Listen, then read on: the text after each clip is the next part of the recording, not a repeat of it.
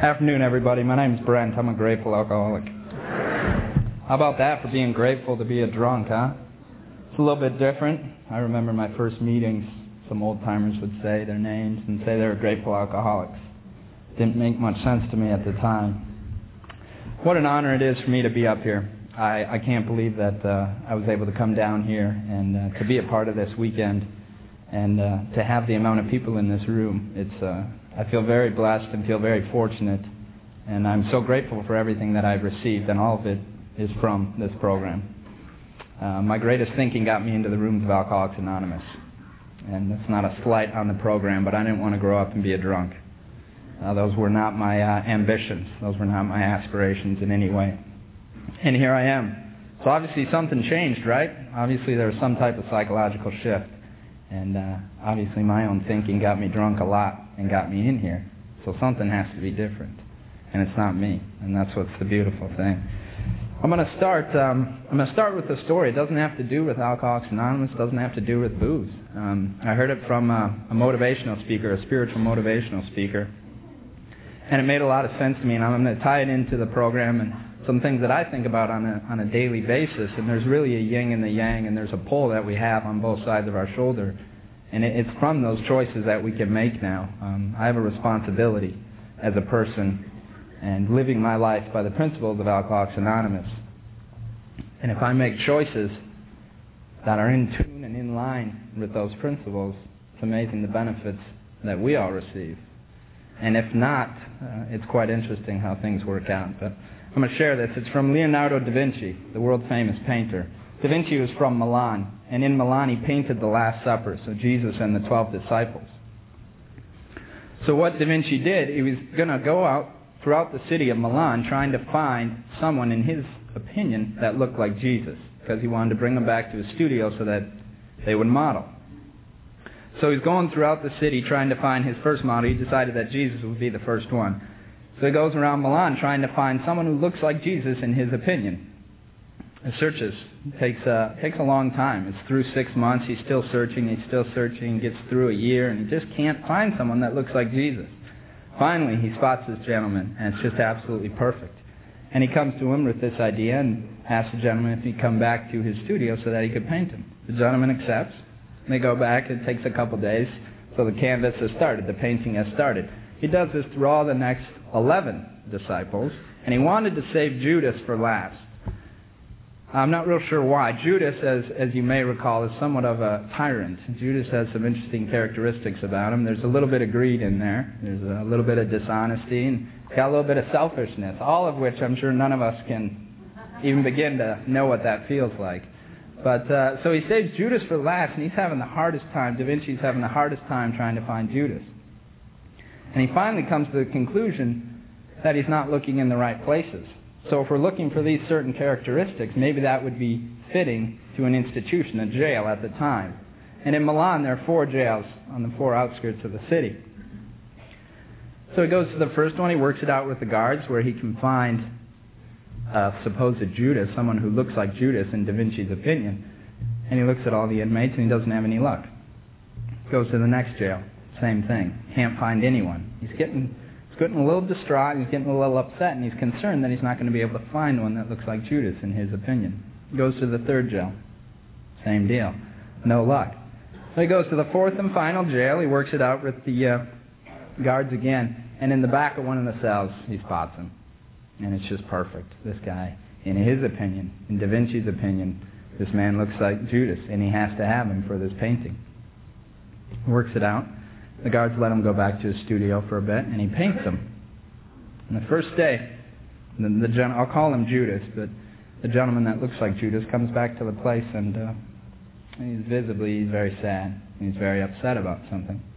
And Da Vinci notices it, and he asks him, is there something wrong? Is there something that I can do? And the gentleman said no, and he just kind of sunk his head down. So Da Vinci thought it was strange, but didn't pry anymore.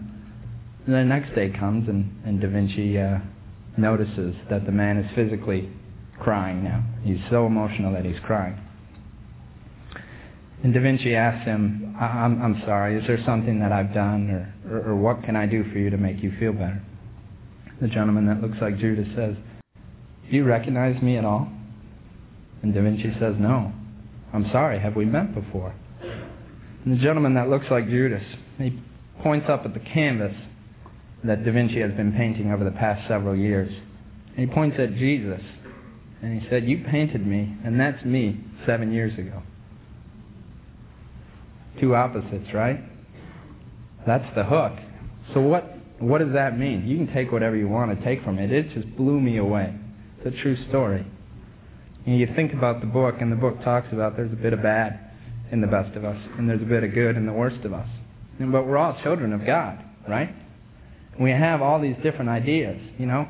When I came into this program, you'd be surprised, I'm sure. I was real egocentric, you know. I really thought I knew what was up. I was real self-centered, and I thought my way was the way. And I always felt as though my ducks were in a row. And needless to say, they weren't. I wasn't very honest when I came into the program. I wasn't very humble at all. And now, as you look back through the educational variety, I'll talk about that. I am a product of the educational variety. But I look back on it now, and you know, there's a couple people that I know that actually trust me. There's a couple people that think I have a little bit of selfless in me. And some people would even go as far as once in a while saying that I'm humble. Very few, but there's an idea. There's an idea that things change, and I can see that. And that's the big difference, because so often, and our book talks about it all the time, that the newcomer just cannot see that things are actually getting better for them. And you have to have some, and no disrespect to all the old-timers, but I'll get a little rough on it here as we go along, but you know, you have people come up to you and say, oh, you're changing, you're doing great. You're doing a great job. You just keep coming back, and you're so scared. You're just sitting on your hands, not trying to drink. That's a scary place. There's a lot of fear there, you know. And that's the story. I think it's an interesting story, and it fits. You know, we have choices now. You know, and when I wake up, I can make the choice of the type of person that I'm going to bring to the world that day. You know, I get to see you people an hour, maybe a couple hours a day, usually. I got to deal with the rest of the world a lot. And how am I responsible? How am I going to bring my principles and my ideals that have been taught to me through this program? And that's what it's all about. I'll tell you my story. There's not much to it. You know, people say I have this story that needs to be heard, but the one thing that I see when I look out, I see young people in the crowd, and I think that is what needs to be heard. You don't have to go about this. And the old-timer will tell you the same thing. Some of my closest friends in this program are old-timers. You know, they're 60, 65 years old, and they have a couple decades of sobriety. But they got in here, you know, when they're 40 years old. And they'd be the first to tell you as well that you don't have to do that. It's not etched in some stone that you got to go down to Skid Row and have a real rough go at it for a long time. Okay, you can make choices early. I found the rooms of Alcoholics Anonymous when I was 19 years old, and I haven't had a drink since I found the rooms of Alcoholics Anonymous. It has nothing to do with what I've done in this program. It's what this program has done for me. You know, and our book tells us very clearly that we have recovered from a seemingly hopeless state of mind and body. Recovered being a pretty critical term for me. My story, my family is just, they're unbelievable. They're so supportive. They're wonderful people. They're extremely educated, and education is a very important part of our family. We had a lot of opportunity to travel. My father was with 3M at the time, and we lived in Germany for 5 years. I was 87? Yeah, 87. So I was 7 years old. I was born in 1980. So some of you have been sober longer than I've been alive. It's a fun thought, isn't it? So I was 7 years old, and we moved to Europe. And Europe, in terms of the idea of open-mindedness and culture, I think is very beneficial. You get an opportunity to look at things a little bit differently. And I do think that helped me as I was growing up through the program. And after you get the idea and you get into the program, it takes that open-mindedness a little bit, and it takes that acceptance of things that go on around you that aren't always acceptable to you. And that's a big point. But So education's big. Europe, it was unbelievable. We traveled a lot. I got into sport. I got into football over there, soccer. And soccer was a big deal. And I tie this in just solely because of how it brings that ego into part. The self-centeredness and the ego we'll talk about a lot, and it's real hard to manage at a younger age. So soccer brought me up both physically and mentally. And when I moved back from Europe, 5 years later, it was 93. I was just going into 8th grade. I ended up making a varsity team at my home in Minnesota at a young age and playing competitively then all throughout my high school career, and then playing competitively with golf throughout my high school career. And I only say this because I thought I was the man. I thought I had all the answers. I'm the youngest kid on the team. I'm all this stuff. And I say that because it also ropes into your academics, and it also ropes into your social life. And you look at things a little bit differently. You have that untouchable swagger about you, which is just a joke now. But you look back on it and you say, man, I really thought I knew what I was doing. You know. When high school was concluding, it's not a question in our household about college. It's which college you'll be going to. And I attended the University of Denver in Colorado. My brother was 2 years older than me, and he was getting a psychology degree at Denver at that time. And my sister had just completed her degree at Bucknell University in Pennsylvania. So I went out, another little ego trip for you. I went out to Denver, and that was the only school I applied to. They weren't going to reject me, were they? Not obnoxious. I mean, think about stuff like that. You're supposed to have backups and things like that. It's really ridiculous when you think about it, but it's no big deal. It is what it is, right? So I got in, thankfully, gratefully. I got into the University of Denver. And to qualify myself a little bit, we're going to talk about gin, I think. I just drank gin. All I drank. Beer's a waste of time. And I loved it. I loved the taste, and I loved what it did for me. My first drink was a glass of beer, actually. I was 11 years old in Germany. And about 5-10 minutes, it was great. Felt like a different person. You know, that ego's inflated even more. And it was good. I liked it. And then it came up. It's not as good. But you know what's sick about it? I mean, you really know you have problems, even at young ages. So I'm 11, and I said, well, for about 5-10 minutes there, that was great. And I searched for those 5 or 10 minutes of perfectness in drunkenness for, another 8 years. I didn't find it. The minutes got shorter and shorter, and then it was just a grind. You know, what am I doing? It's just a grind. But so I get to school, and I probably had about 3 days a week in high school, maybe 3 or 4 days a week I was drinking in high school. I don't really know exactly what alcoholic drinking is. It outlines it a little bit in the book, but I think there's a lot of different angles to it. I'd take shots when I do my homework in high school. I thought that was a little strange. I didn't even know what an alcoholic was, but I thought that was a little bit off. And then your standard getting drunk with all the jocks on the weekend type of thing. No big deal, I was supposedly hanging out with the popular crowd and kind of doing what everybody else was doing. And I get to college and it goes south quick. So I get to University of Denver in September of '98, and I'm in the program of Alcoholics Anonymous in November of '99. Okay? And it can go that fast. I haven't had a drink since. I think I'm a member of Alcoholics Anonymous. It just happens just like that. And granted, the way I drank was unbelievable. And if you continue on that path, it is going to happen a little bit faster.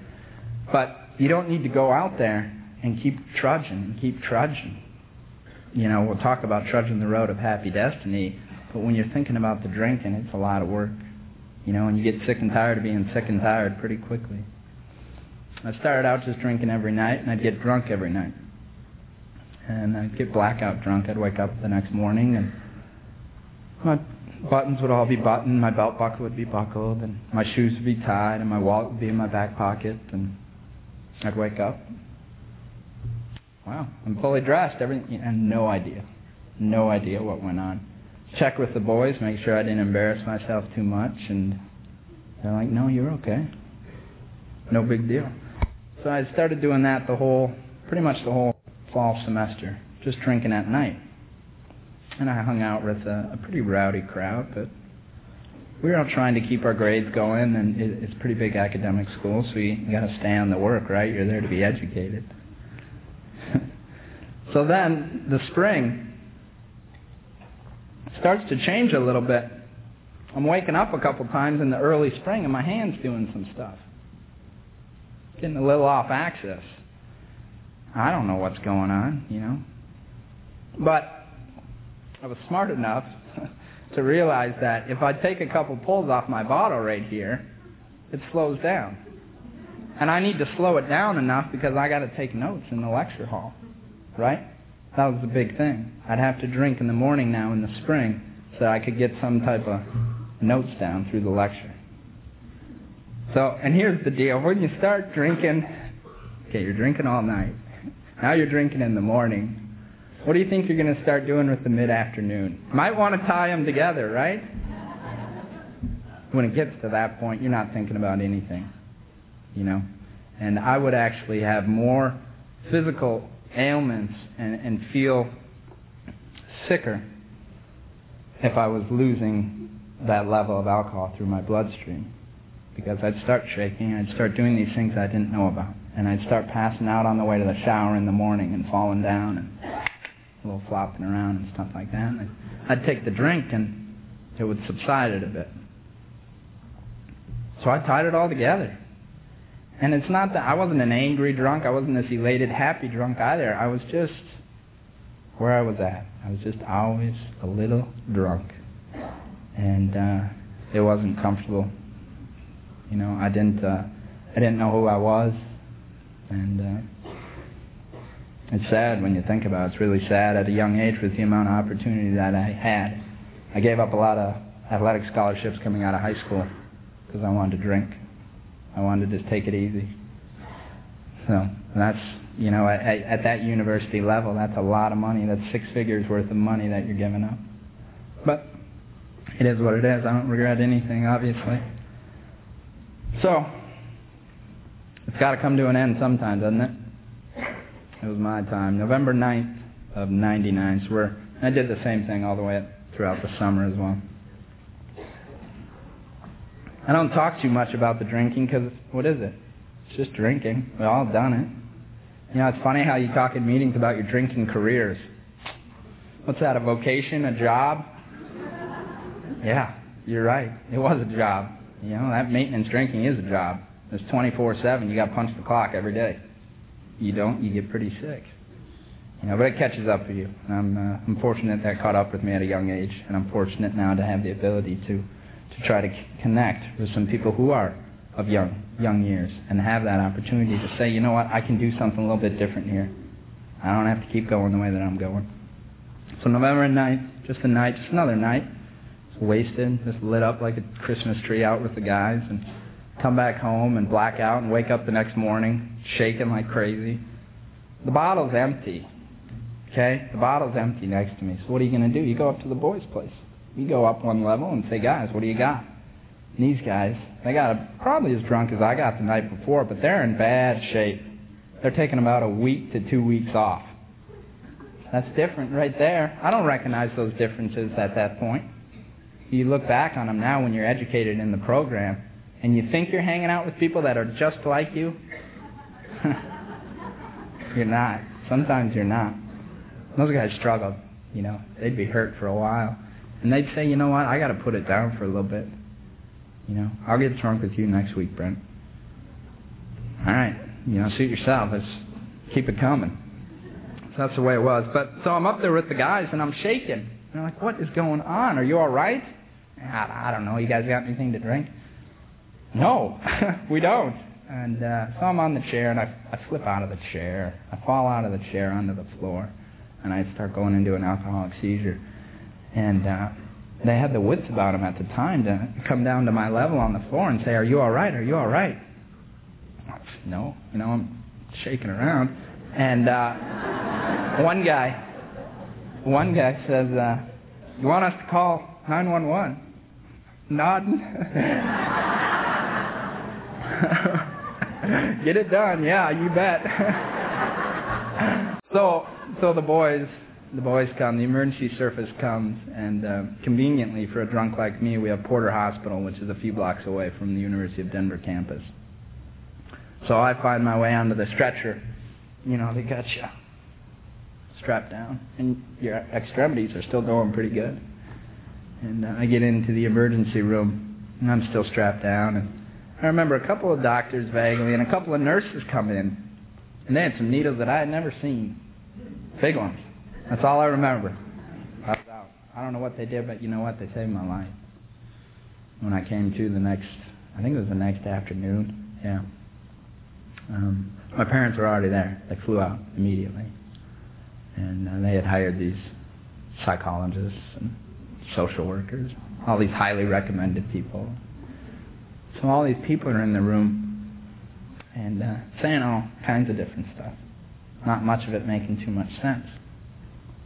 Then the doctor who treated me the previous morning said, "Brent, this is the way it is. If you continue to drink the way that you are drinking, you'll be dead before you're 25. You actually already have some liver damage, and we need to let you know that we can get you some help, and that you don't have to do this anymore." So I'm in detox, and I'm sitting there, and he says this to me. And for the first time, this is key, for the first time, I said, okay. Okay. You know what that is? That's taking direction from a power greater than myself. You bet.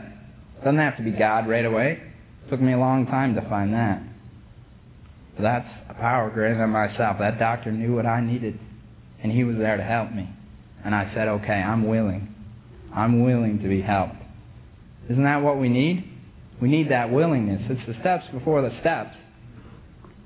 Right? I said, okay.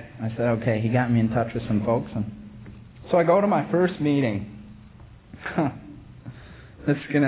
So what's my perception of an alcoholic from my upbringing, supposedly, and my support system, and never being around this situation? It's Skid Row, okay? It's a jug of wine, overcoat preferably, and just hanging out.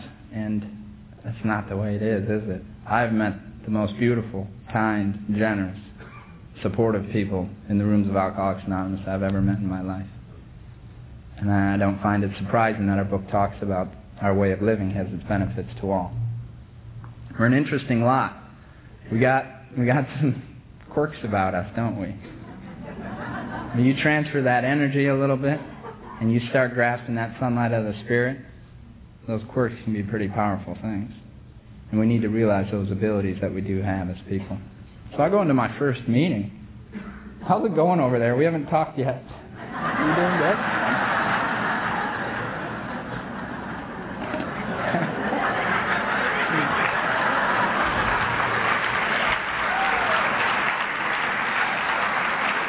I gotta walk around. Get loose. Want to have a moment of silence to the interpreter? No.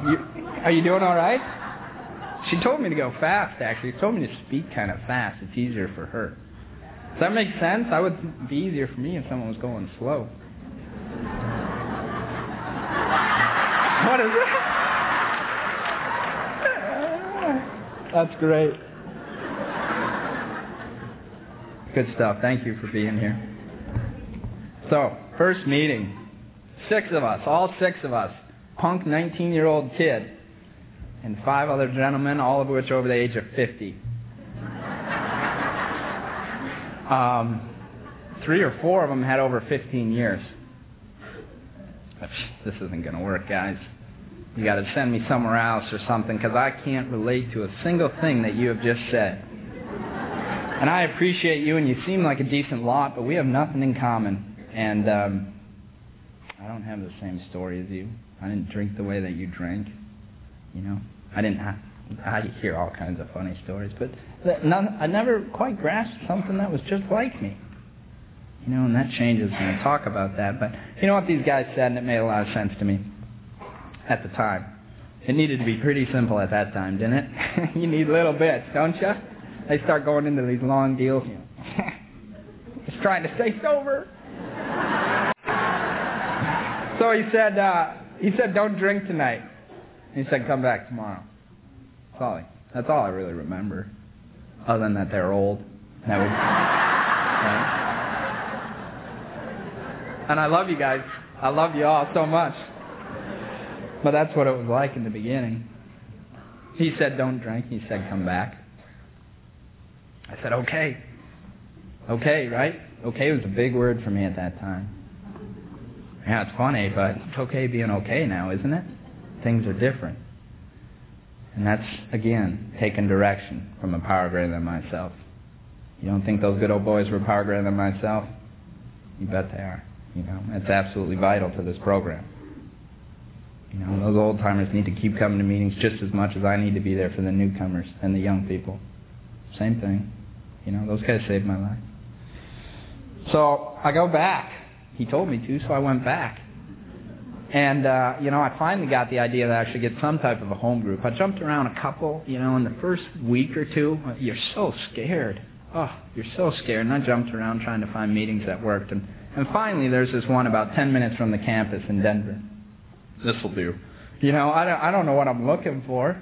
I haven't been through this. And they were nice to me, and they said keep coming back. And I'd heard that before, so I stayed there, sitting on my hands, real close to the exit door, just trying to stay sober out of fear. You know, you're in that point when you're drinking where you think about it. You know, I'm so scared because I don't think I can live with booze anymore, but I really don't know if I can live without it. That's a scary place for a drunk to be, and we all have to be there at some point. I think that's a nice opening and an invitation to these rooms when that fear reaches that level. So these guys are nice to me, but a couple weeks go by. I pick up a 30-day chip just because I sat there for 30 days. You know. And then I got the 60-day deal, and feeling pretty good, feeling pretty cocky. Not talking, not doing any work. I had those things look just taken care of. First time I went in there, 12 steps, read them. I was in the midst of a couple degrees. Don't worry about it, I got that. It's all set. So, okay, it gets to about 6 months now. And there's this older gentleman, naturally. Me and the old guys have had some interesting times over the years now. But there's this older gentleman sitting, never chairs, but he's sitting right up front in this meeting. And there's couches and lazy boys at this meeting. He's in his lazy boy. It's always the same one. No one else sits there. You know, a lot of people move around and try to get a little different scenery and get a different vibe and a different feel. Sitting up there at the same time. All the time. Doesn't miss a meeting. People call him Uncle Ray. Yeah, uncle. So I'm under the impression that he's not everybody's uncle, but I think something's a little strange. So Uncle Ray, and he doesn't hold back. He hits you right on the head. He tells you exactly what he thinks, pretty much. And he is a thumper straight out of the big book. And just nails you. And it's a tough love kind of idea, but he comes up to me one day. 6 months into the gig. I haven't done a thing yet. Just scared. Sober out of fear. He says, are you done wasting my time? You know, nice thing to say. I'll keep coming back, thanks. And what do you say to that? Are you done wasting my time? I said, well, that's pretty obnoxious, you know. I just said, excuse me. I thought that was the most polite thing at the time. I said, excuse me? And he said, are you done wasting my time? You ever going to do the work? You ever going to start helping other people?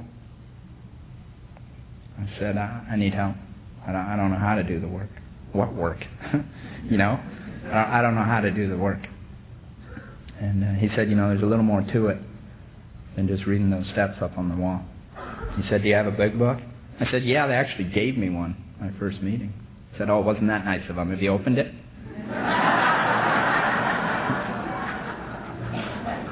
I said, yeah, I have actually. I've read it. Didn't, you know, I just read it. It's nothing. He's like, next Thursday. This is my address. Next Thursday, you're at my house at 5 o'clock.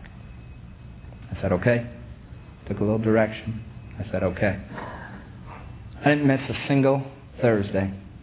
with Ray. It's like Tuesdays with Maury. I didn't miss a single Thursday with Ray for the rest of my career at the University of Denver. Ray started a big book study that directly followed our time together at 6:30 on Thursdays. And Ray saved my life. Saved my life. Got me to sponsor people and do all this stuff in AA and help. You know, he got me to be a different person. And my prayers are with him right now, actually. I'll be out there next week visiting him. He's fighting cancer right now. And he's not winning. But it's not about winning or losing anymore. And it's amazing to think about it, and it's hard to think about it, but this is exactly what he wants, you know. Here I am trying to share my experience, strength, and hope. And I just have to do that out loud to give him the credit. Because I just showed up on Thursdays, right? It's an unbelievable thing. We just got to show up. You know, you talk about getting all nervous for this thing. I don't know if I can screw up because I just bring myself. I'm just telling you what it is. I don't have some great, unbelievable story. I'm just a garden variety drunk, just like anybody else. You just show up, and that's what we have to do in Alcoholics Anonymous. Just got to keep showing up. We got to keep showing up. It's nasty out there. It's real bad out there, you know. And we do the best that we can to help those people when they come in, but we have got to be there. And the young people, I obviously have a very, very soft spot for all the young people in Alcoholics Anonymous. It is imperative. It is imperative. Interesting stuff going on there. It's getting younger and younger, isn't it? It's amazing. I've been at treatment centers and stuff like that. They're 14, 15 years old. And the disease is right on top of them, just as it was on the 40-year-old who quit when he was 40 and now he's 60. It's just the same. And we need to be open to that, and I think we need to be conscious of that. So Ray, my boy, saved my life. So we started doing the work, actually. You believe that? And it worked. It worked. What comes after 12 on the hands of a clock?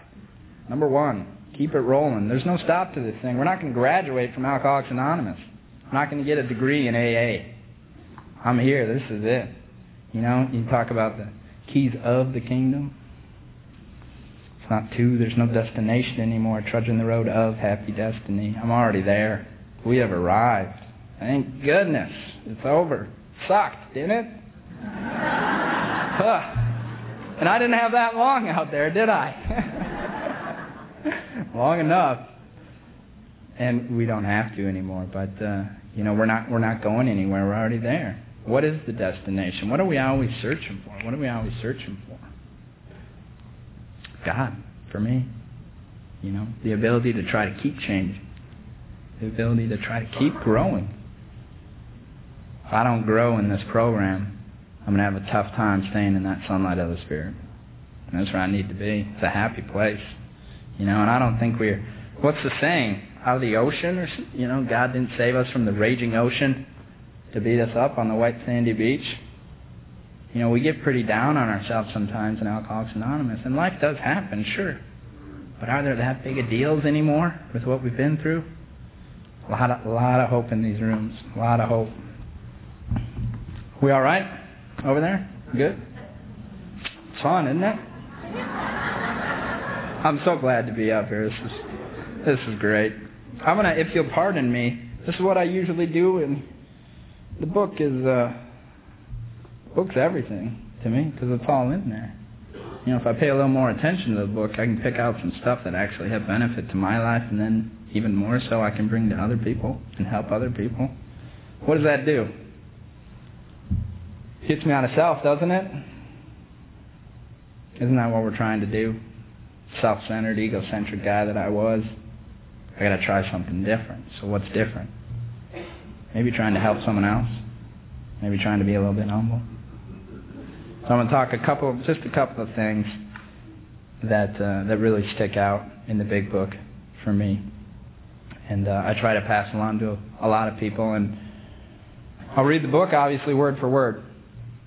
That's the truth there. Word for word out of the book. My opinion is going to be my opinion. And I'll put, I'm sure, my younger generation slant on some things. And it's not an offense of anyone. It's just that there are different ways to look at things. And if it works in your program, and if you have an idea that fits, I encourage you and invite you to run with it. And if it doesn't, no worries. We're still all glad to be here, right? We're still alive. Yeah? Come on. It's all good.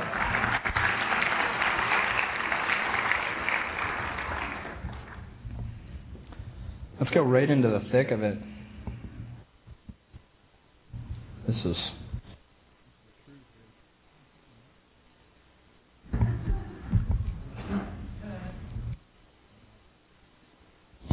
How's that?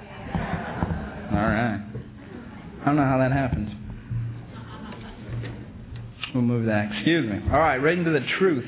62, I think, is pretty much the spot to be for me. We're talking about, so we're getting through after we're through that first step. And we're hopping into a second step. And we're trying to figure out, I'm talking a lot about the spirituality of the program for me. Getting out of self, right? Trying to find some type of power that's greater than myself.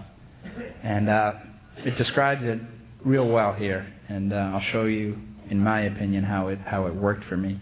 At the top, we're talking about selfishness and self-centeredness. Exclamation point. You bet. We're all right there, aren't we? Right when we come in? Unbelievable.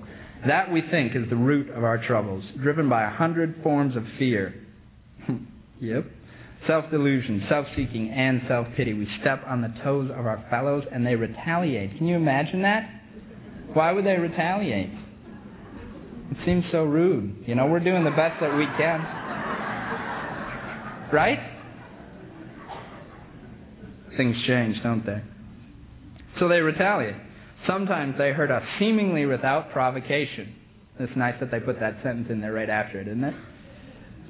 But times they hurt us seemingly without provocation, but we invariably find that at some time in the past, we have made a decision based on self, which later placed us in a position to be hurt. Oh, so it comes back to me. Sounds like a little something we do a couple steps later. A little first column to fourth column change. It's all them, it's all them, it's all them. Fourth column, it's my nature. I'm going to start taking responsibility for that. That's a shift, isn't it? Same type of stuff. It all ties together. So troubles we think, are basically of our own making. They rise out of ourselves. And the alcoholic is an extreme example of self-will run riot, though he usually doesn't think so. Nah. You know, it's unbelievable. Above everything, we alcoholics must be rid of this selfishness. It's all very clear. Straight sentence. We must, or it kills us. God makes that possible. And there often seems no way of entirely getting rid of self without His aid.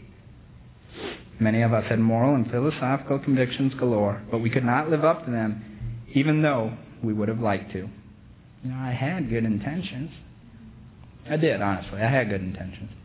But my actions, where are my actions? My actions were not fitting to my intentions. That's a little verbatim, but that's in the book as well. So, it goes on, just next paragraph. It says this in the how and the why of it. Next couple sentences saved my life. I really think they do. And I tie them in with the spiritual experience. First of all, we had to quit playing God. Period. And it's an even shorter sentence after that. It didn't work. All right. So what am I going to do? What am I going to do about it? Thank goodness they tell us.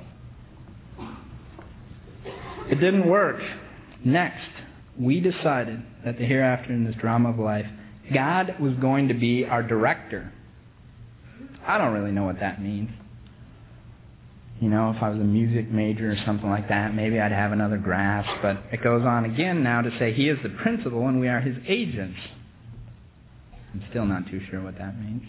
You know, I'm trying to find stuff that relates to me, right? We're trying to pick stuff out of the book that works for us because we need to bring it into our daily life. He is the Father and we are His children. If you had a solid supportive upbringing, that would work. Because you could think of that father-son relationship or that mother-daughter relationship or whatever the case may be. If not, then what? So it goes on to say here that most good ideas are simple And this concept was a keystone in the new and triumphant arc through which we passed to freedom. But up top here on the next page, 63, I got another idea that might just work, and I think a lot of us can relate to it. When we sincerely took such a position, so first of all, I'm taking a new position, right? My position wasn't all that good. All sorts of remarkable things followed. Okay, so I'm going to get some benefits out of this deal. But here it is, right here. We had a new employer. Yeah, what does that really mean? With the position and with the relationship. Uncle Ray. Is this simple enough? He's boss and you're peon. I know that. I understand that. I know that working relationship. He's boss and I'm peon. I can roll with that today. I drove the bus in life, so to speak, for a number of years. And I drove it poorly. And I crashed and had a lot of accidents. And lately, someone else is driving the bus. I haven't crashed and burned as hard. I haven't had as many accidents. Things change. I'm not in charge anymore. And this book does a good job of showing that. And this is just a portion of the book that works in thinking of that shift that we need to have. Jump real quick.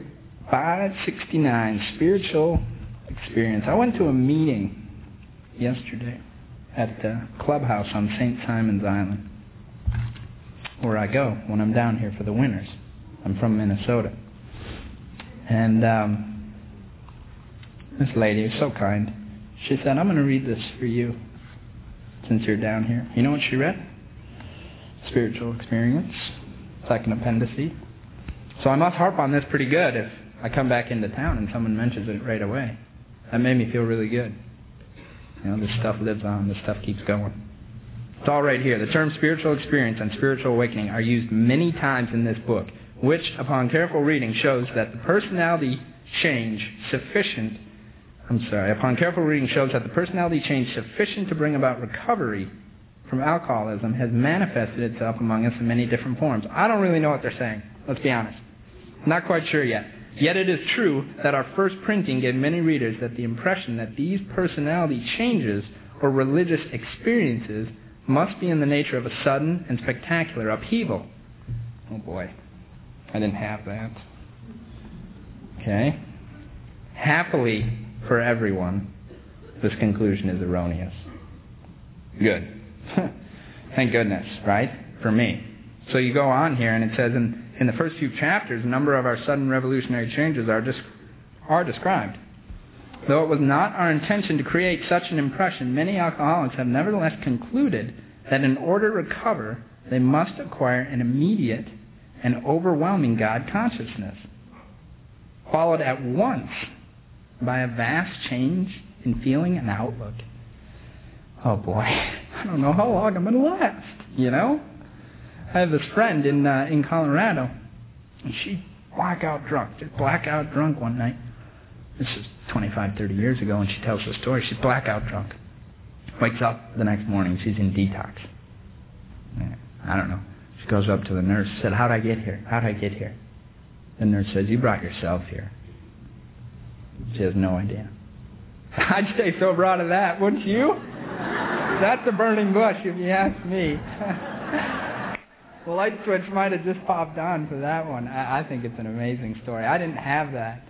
You know, I was just kind of flopping around and got in there and said okay, and that's where I was. So how am I going to start grasping? You see people sitting around rooms, you know, they got their legs crossed and they're leaning back a little bit. And they're so calm. People say serene. They're so serene. You know what? I wanted that. That looked comfortable, didn't it? When you first got in the rooms, that looked real comfortable. Life anymore. Yeah, this is what saved me right down in here. Among our rapidly growing membership of thousands of alcoholics, such transformations, though frequent, are by no means the rule. Okay, so we're gonna have another out here. Most of our experiences are what the psychologist William James calls the educational variety, because they develop slowly over a period of time. right? I just keep showing up. Something's going to change. They tell me. And they're doing a lot better, aren't they? Why not listen to them for a little bit until you can find? It goes on to tell us here. Quite often, friends, here, that's what I was talking about before. Quite often, friends of the newcomer are aware of the difference long before he is himself. Sure.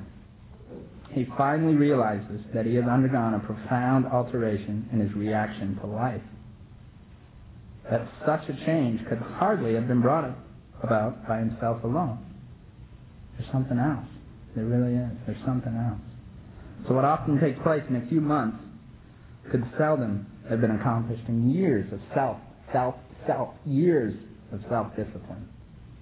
No matter how much I try, I'm going to quit. Jeez. We got to try something else. Because it's just not working. You get into the definition of insanity real quick, don't you? Because you're looking for different results. You keep looking. And you don't find it, and that's a tough spot to be. It is a tough spot to be. So with few exceptions, our members find that they have tapped an unsuspected inner resource, which they presently identify, so over a period of time, they presently identify with their own conception of a power greater than themselves. Most of us think that this awareness of a power greater than ourselves is the essence. That essence is the essence of a spiritual experience. So I'm having one every day, right? Pretty much. Because I'm continuing to be educated through you people. Now, none of these are original thoughts, really. Everything that comes out of me has been taught by members of Alcoholics Anonymous. That's how it is. I'm being educated in this program. I'm being educated in life through Alcoholics Anonymous. Our more religious members, it says that here, our more religious members call it God consciousness. But most emphatically, we wish to say that any alcoholic capable of honestly facing his problem in the light of our experience can recover. You can recover, provided he does not close his mind to all spiritual concepts. He can only be defeated by an attitude of intolerance or belligerent denial. We know what that is, right? We've been there. So we find that no one need have difficulty with the spirituality of the program. The willingness, the honesty, and the open-mindedness are the essentials to recovery. But these are indispensable, right? And Mr. Spencer down here, Herbert, our good friend, talks about that there is a principle which is bar against all information, which is proof against all arguments, and which cannot fail to keep a man in everlasting ignorance. And that principle is content prior to investigation. Content prior to investigation. So if I don't try it, what's going to happen? If I keep on doing the same thing that I've been doing, and I just feel so fortunate